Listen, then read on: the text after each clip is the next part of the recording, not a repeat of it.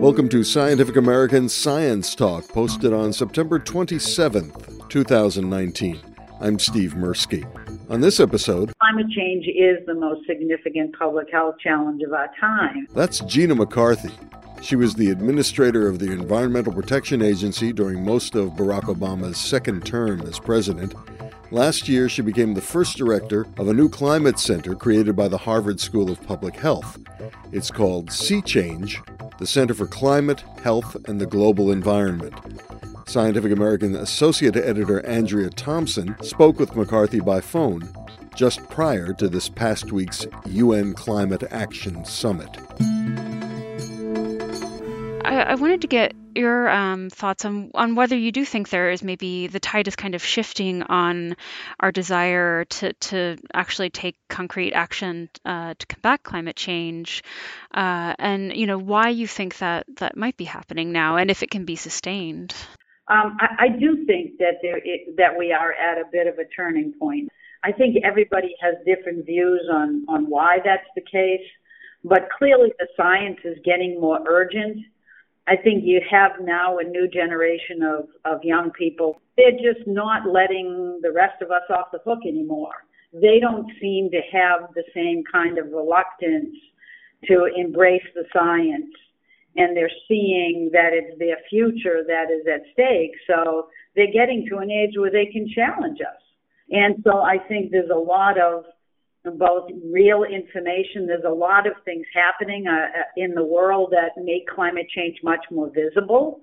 The storms that we're seeing, the more high intense and frequent storms that we're seeing, the fires, the floods that we're seeing, it's very hard now to ignore it and to think that it's anything like business as usual, because it really isn't.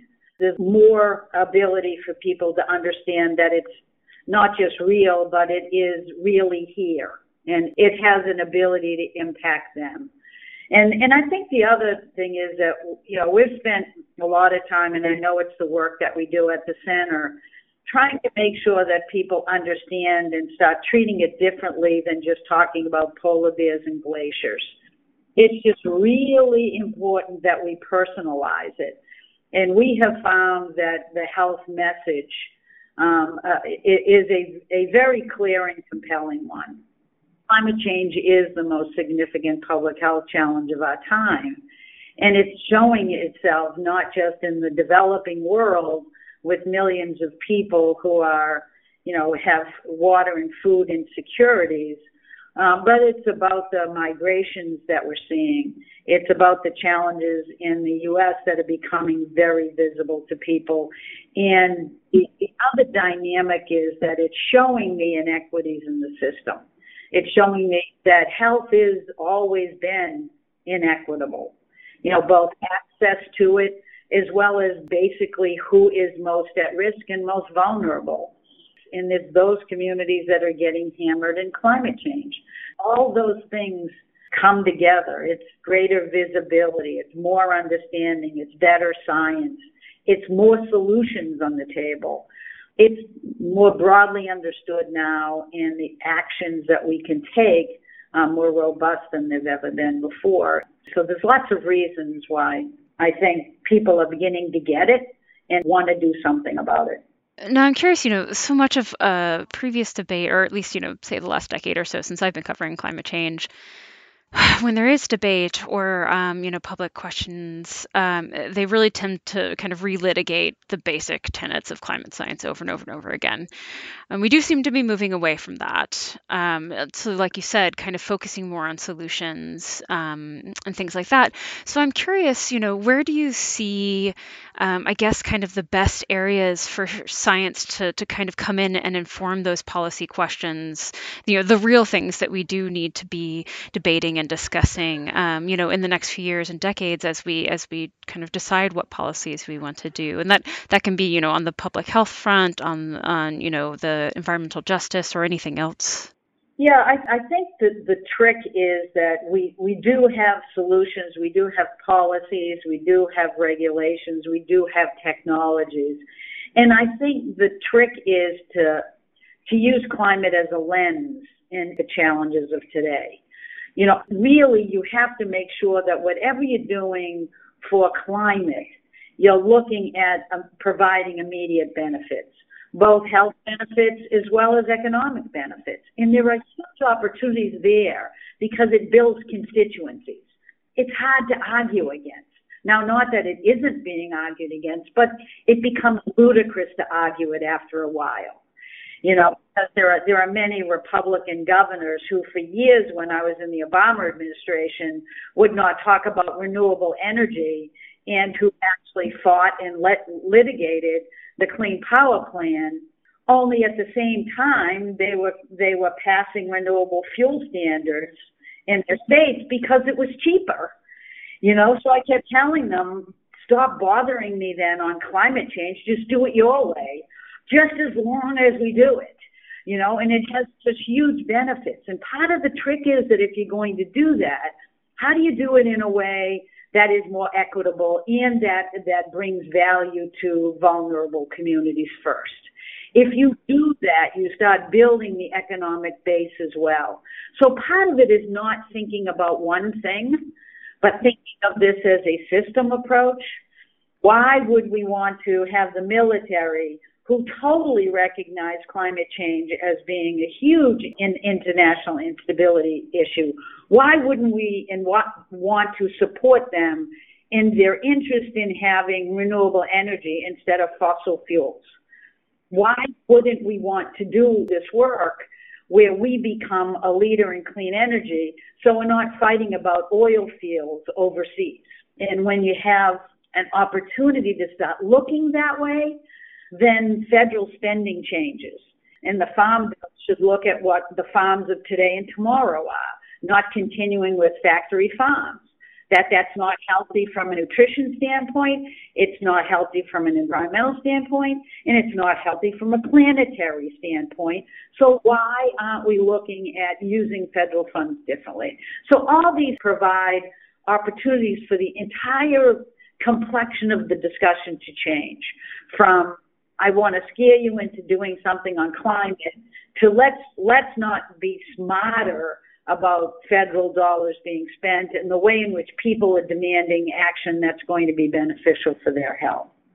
No, I know. So one of the issues as we're coming up with solutions for climate change and, solutions that may address climate change and other issues that we're facing is to make sure, like you said, that those solutions are equitable, and that they do what we want them to do. So I'm curious what, maybe some of the research that you guys are doing at Harvard is to look and see what are the solutions that will meet those criteria. How does science help inform those solutions?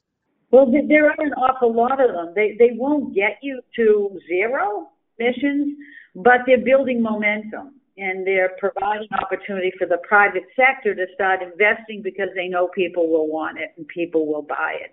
Those are the kinds of signals that have been less clear in this administration than the prior. For somebody that wants a strong economy, they're doing it in the damnedest way.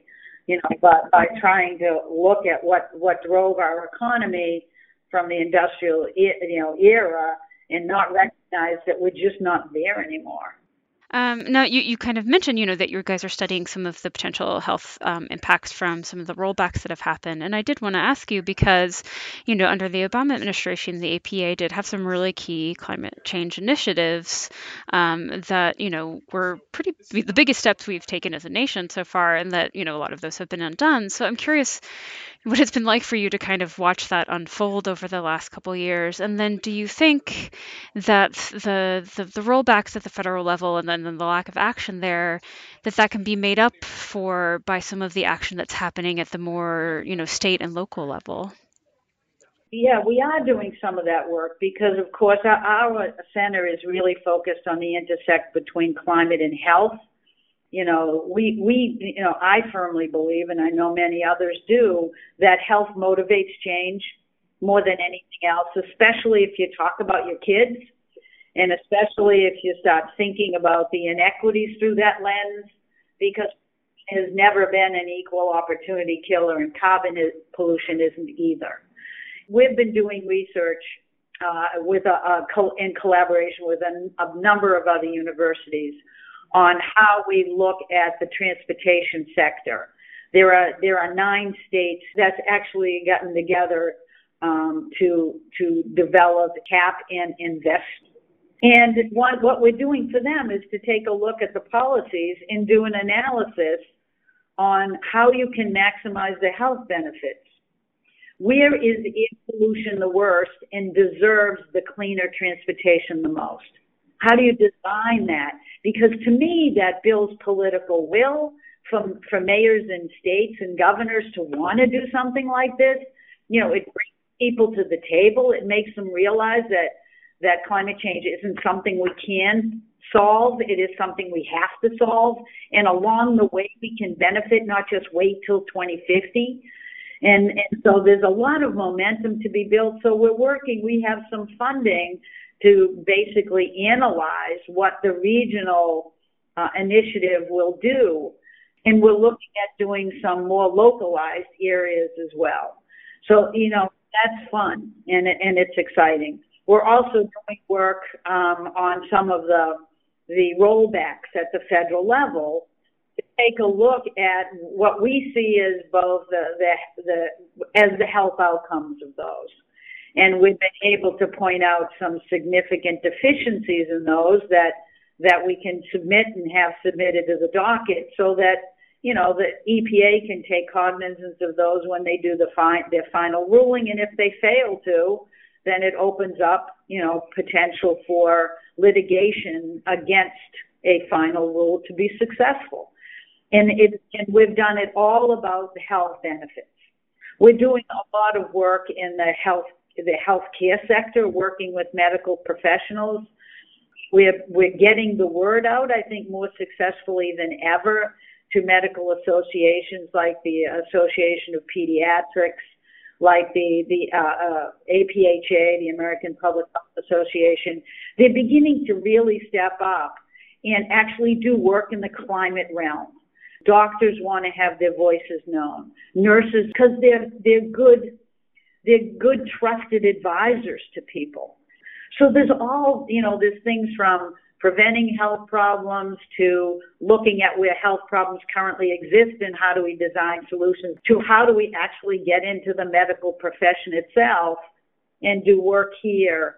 And we've been doing work with Ari Bernstein is a pediatrician who works as a co-director here. And he's been really pushing the medical profession to look at things like how heat stress can really do damage to their patients if you're not thinking about the drugs that you give your patients. And we're doing work with nutrition, and we have to get better at being able to make the transition to plant-based products. Now, you kind of mentioned, that you guys are studying some of the potential health impacts from some of the rollbacks that have happened. And I did want to ask you because, under the Obama administration, the EPA did have some really key climate change initiatives that, were the biggest steps we've taken as a nation so far, and that, a lot of those have been undone. So I'm curious what it's been like for you to kind of watch that unfold over the last couple of years. And then do you think that the rollbacks at the federal level and then the lack of action there, that can be made up for by some of the action that's happening at the more, state and local level? Really, to be honest, it's very frustrating to keep up with because they're doing things gratuitously. I'll just mention too, the light bulb announcement. Why would you want to make sure to protect, bulbs that break, that don't work well, and that actually emit more greenhouse gases? Who is calling for this? And on the mercury and air toxic standard, which is the first, limit on mercury emissions from power plants, the major lobbyists for the utility sector wrote to the current administrator, EPA, and said, don't touch it. We've already completed it. You're going to cause us stranded assets because we'll have all this equipment that we're no longer required to run. And that means we have to pay the bill for it in regulated sectors. And they still went ahead and did it. So it's about emissions of neurotoxins that impact fetuses and young kids.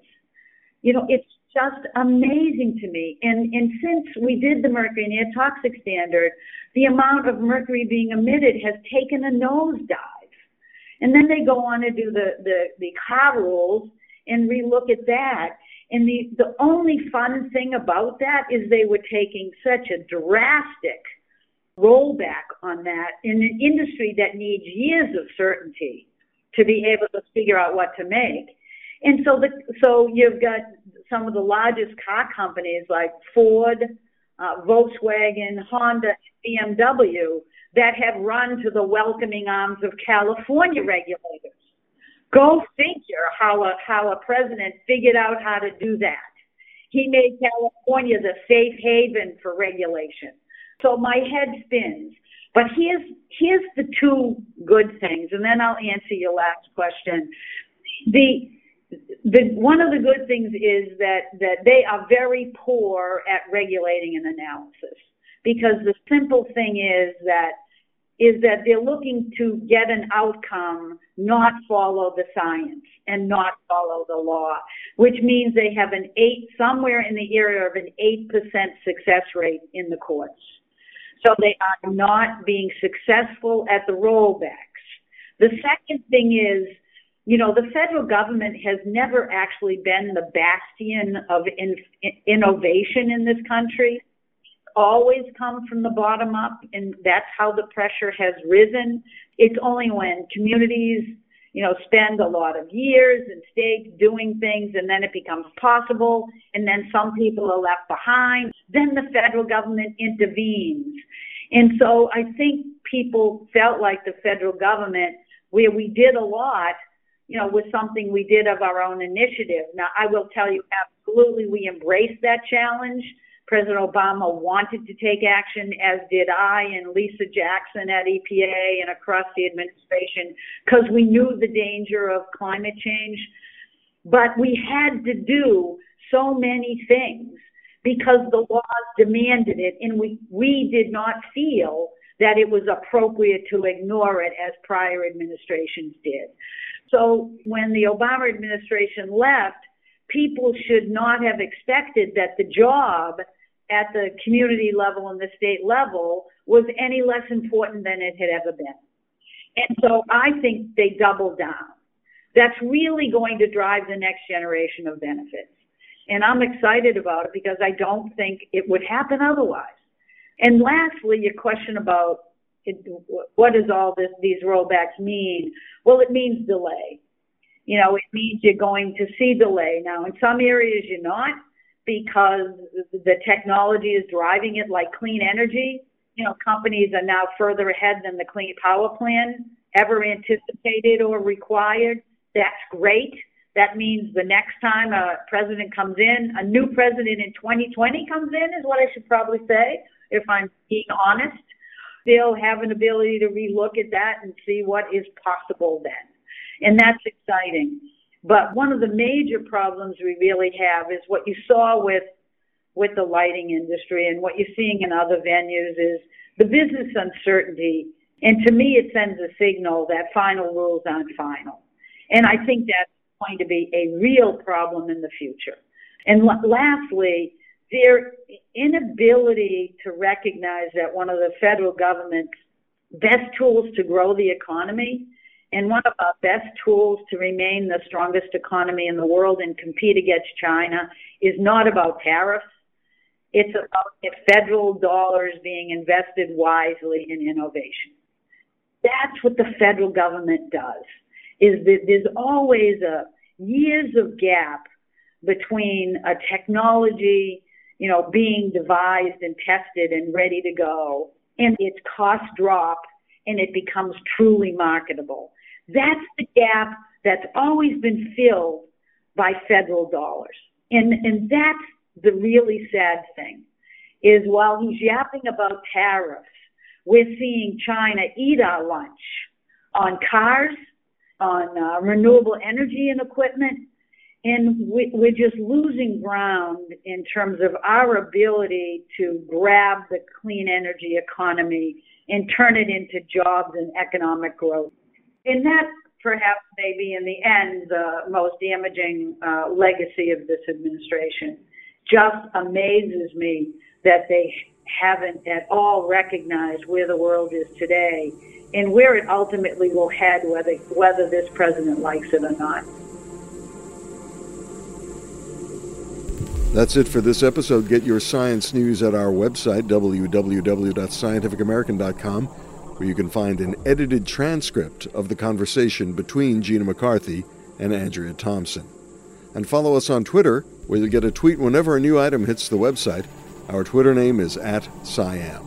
For Scientific American Science Talk, I'm Steve Mirsky. Thanks for clicking on us.